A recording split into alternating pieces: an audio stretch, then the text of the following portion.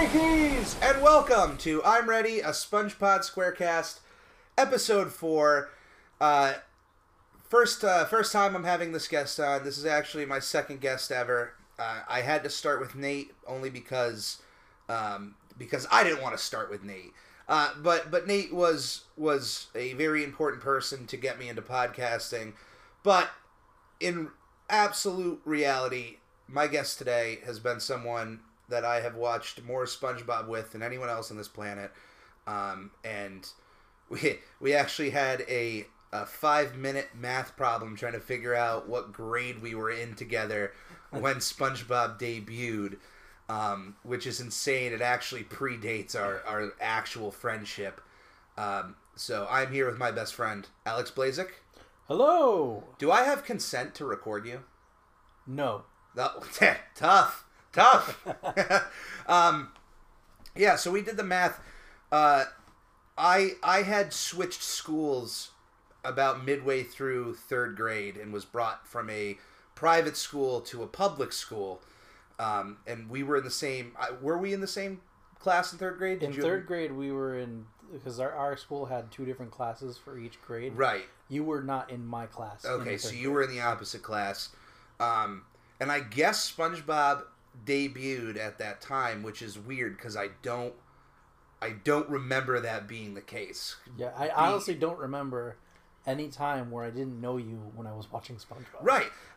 When I think back to Miss Michael's 3rd grade, I think of 2 things. I was into wrestling. Hold on. Yes. You were in Miss Michael's class. Yes. Then we were in the same class. Oh my goodness. Yes, because we had we're dropping names that no one listening to this would know, but Sean Bradley was in our... That's where I met him, was in Miss Michael's, and Damien was also in that class. I was too busy chasing chicks in 3rd grade. Actual chickens around the school because we went to a farm. No, I remember 2 things. I remember Dragon Ball Z gaining traction. There was some fans in the 3rd grade of Dragon Ball Z, and no, I was all the fans. You were all the fans. There was somebody...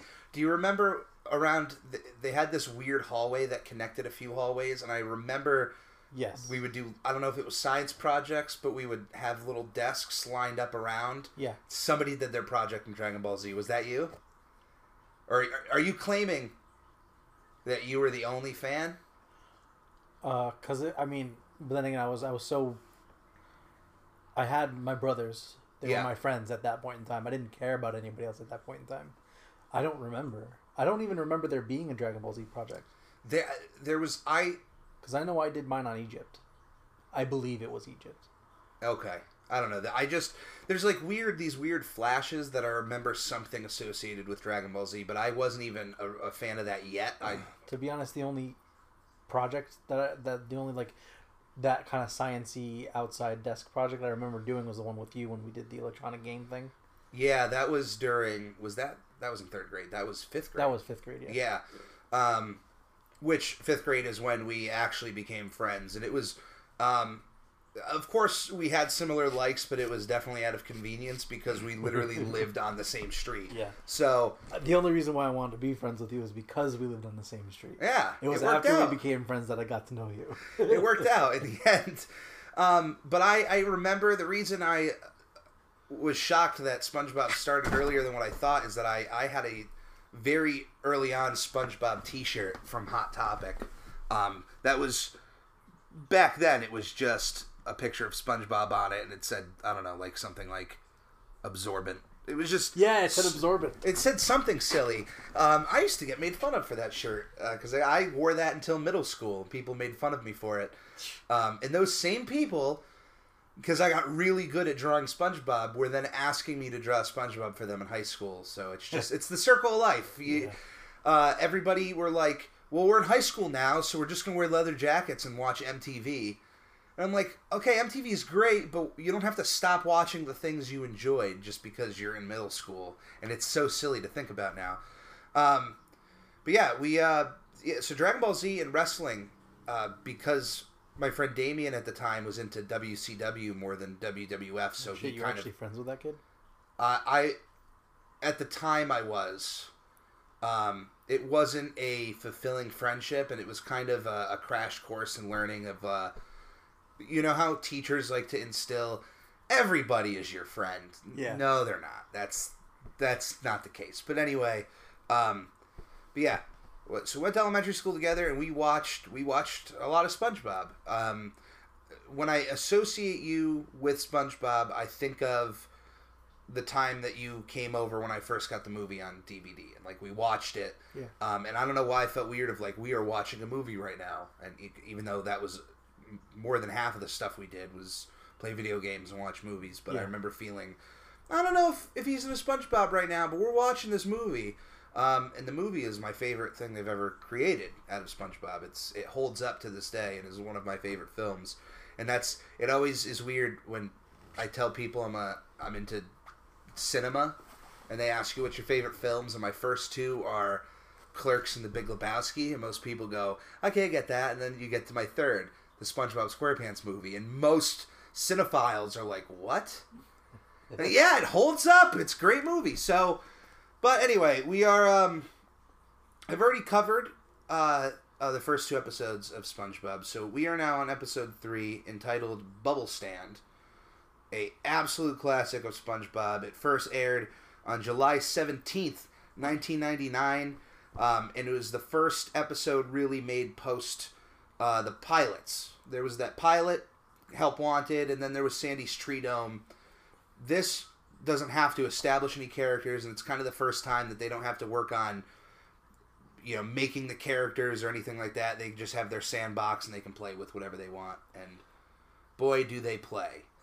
I mean, like, pretty much all the episodes are great, but like, I couldn't believe that this episode was this early on in the series. Yeah, when I pulled it up, which, as I said, I'll always be honest how we're watching. We're still rocking Amazon Prime until, I think Amazon stops at season 5, which then I'll switch to the DVDs. And the reason why I like Amazon, everybody else knows this, but I'm telling you this. The first episode ends with SpongeBob in the Krusty Krab helping feed all of the fish in the Krusty Krab. And Tiny Tim's song is playing.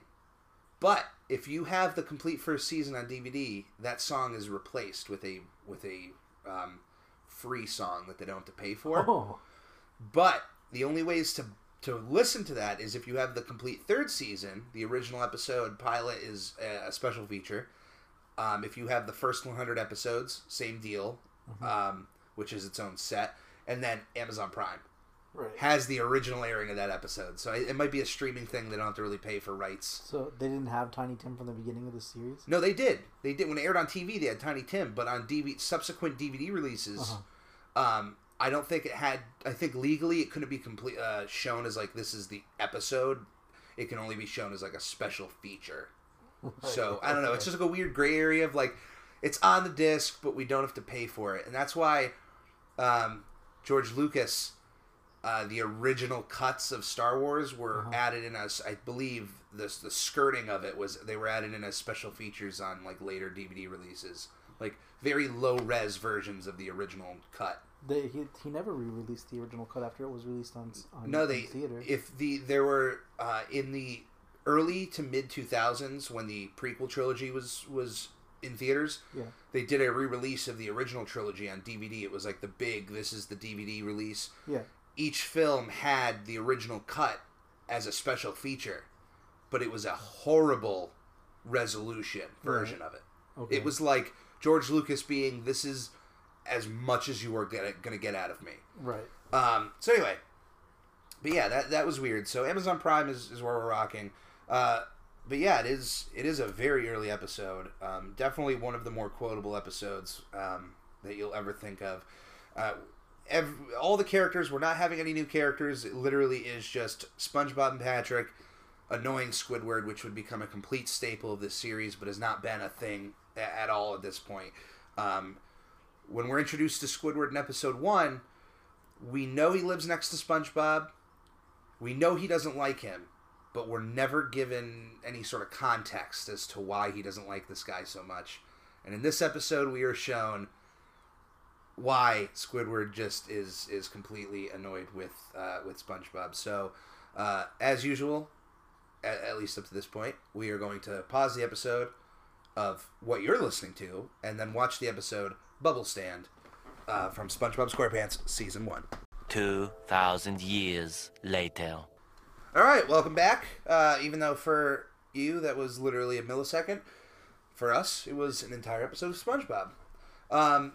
If you want to follow us along, talking about the episode, you can press play on Bubble Stand, skipping the intro right now. So this actually 50 seconds in. Yeah.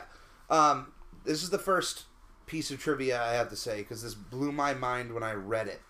And I feel like it is important to bring up now. But this is actually the last episode of SpongeBob SquarePants written by Steven Hillenburg before his death. Like, really? He wrote this episode and never wrote an episode after this. Which... How many episodes did he write? I'm gonna guess just the 3. The first 3, and that was it.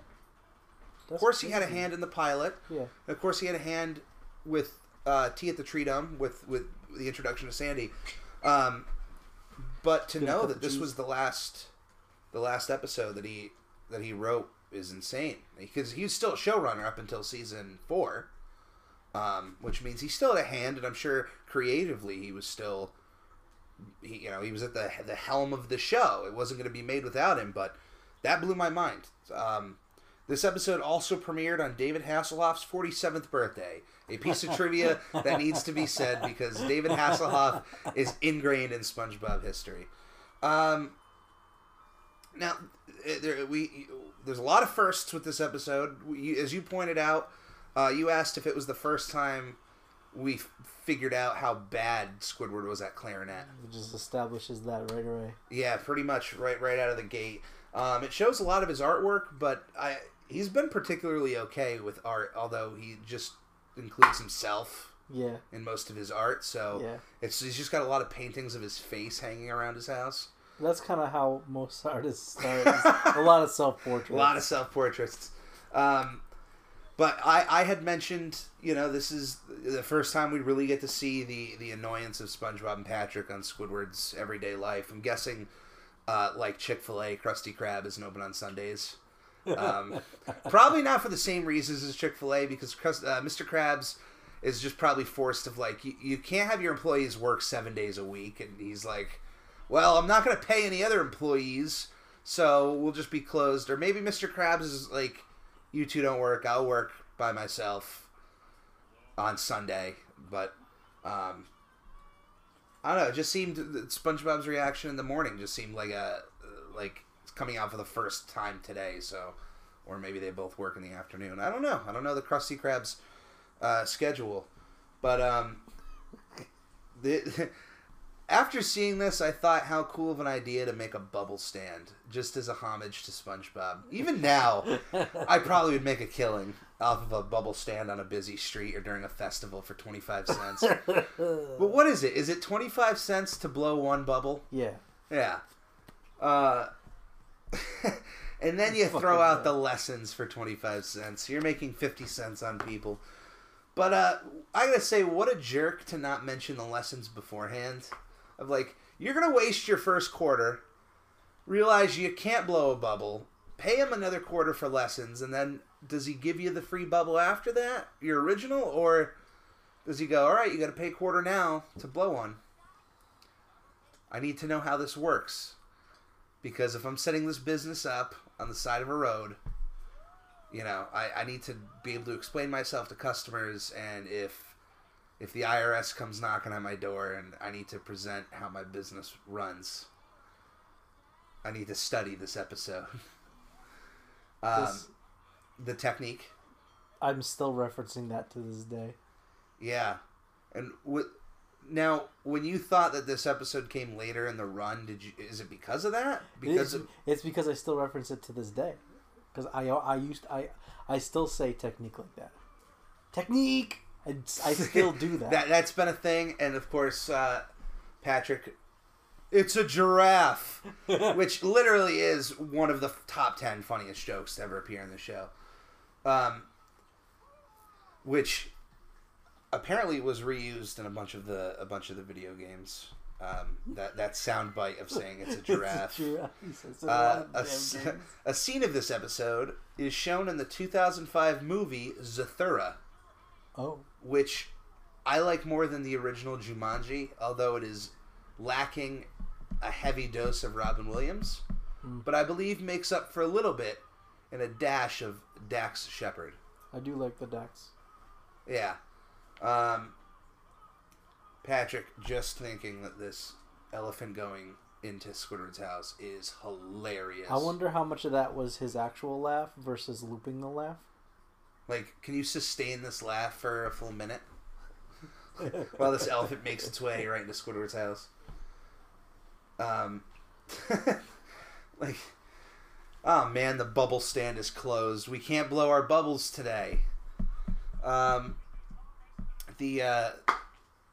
The noise of the submarine blowing up is the same noise as SpongeBob's alarm clock. I don't know if you realize that. And that's a tugboat.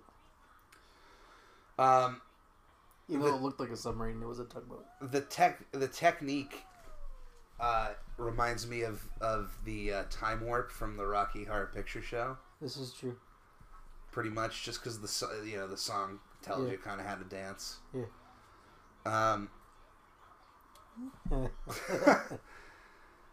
This is weird. I sort of brought this up when we were watching. Later on in the run, there is an episode titled Wormy. Yeah. In which the entire society of Bikini Bottom become... they're almost burning the town down over the fact that this butterfly is roaming the town and is viewed as a monster. But despite him knowing exactly what a butterfly is. Knowing what a butterfly... At least... it's not weird to think that he knows land creatures because it is established in the last episode. He has a book that features a squirrel in it when he looks up Sandy. So he's got to be seeing ducks and elephants and butterflies in there.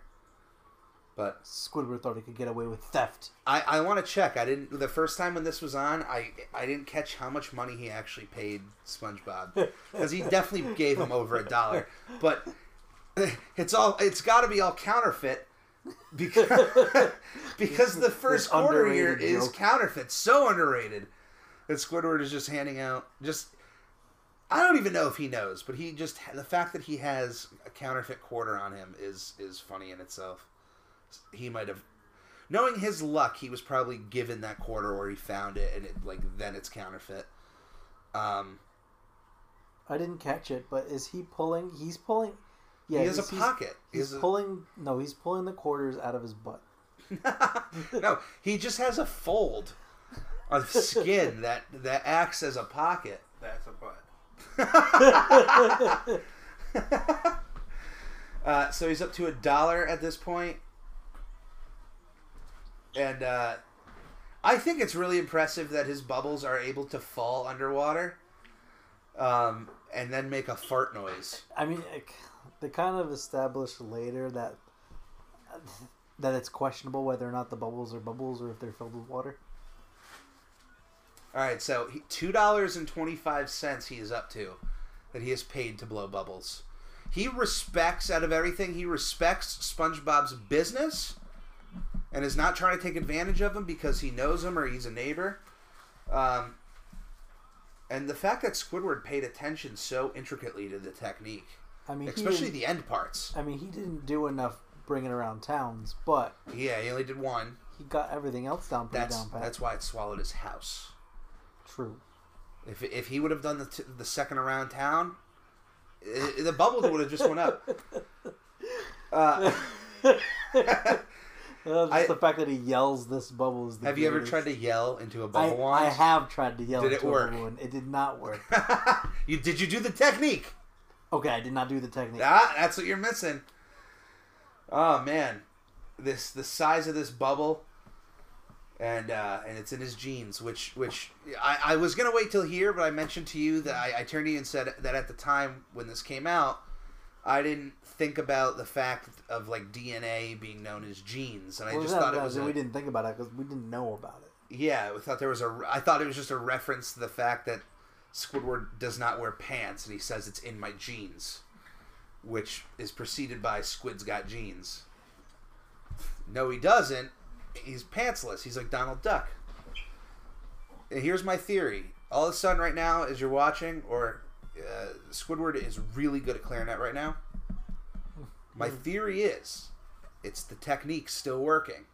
Because just like bubble blowing, the technique, playing clarinet is still having to do with you having air leaving your mouth. Yeah, see? So if he would just do the technique before any recital, Squidward would play the clarinet super well. All right. It's not just like Kenny G. Squidward could be the modern day Kenny G. Kenny G is a good playing Squidward mixed with Weird Al Yankovic, and you get Kenny G. This episode was, I guess, viewed by 1.9 million people. And what so far on Amazon? No, just in general, like the initial airing of it. Oh, I see. Okay. Yeah, that was the ratings on the episode. No, that's really good. But we had a ton of writers: Eric Wise, Derek Dryman, Tim Hill.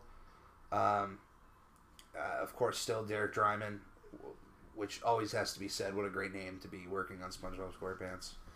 I don't really get why he's playing so bad right now. Because I'd be stoked that my house landed in the same position it liftoff did from. Although it's a little tilted. A little bit tilted. It's a little bit off centered. Maybe that's what's got him, freaked out. Is he's just not in a good position to be playing clarinet, and his house just floated nicely to the ground. He's not standing on his right foot anymore.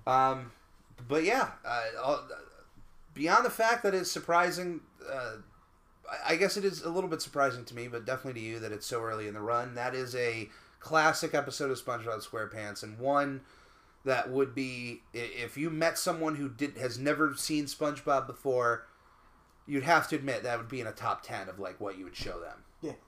Because that establishes so much, and it's so funny, and those jokes still hold up to this day.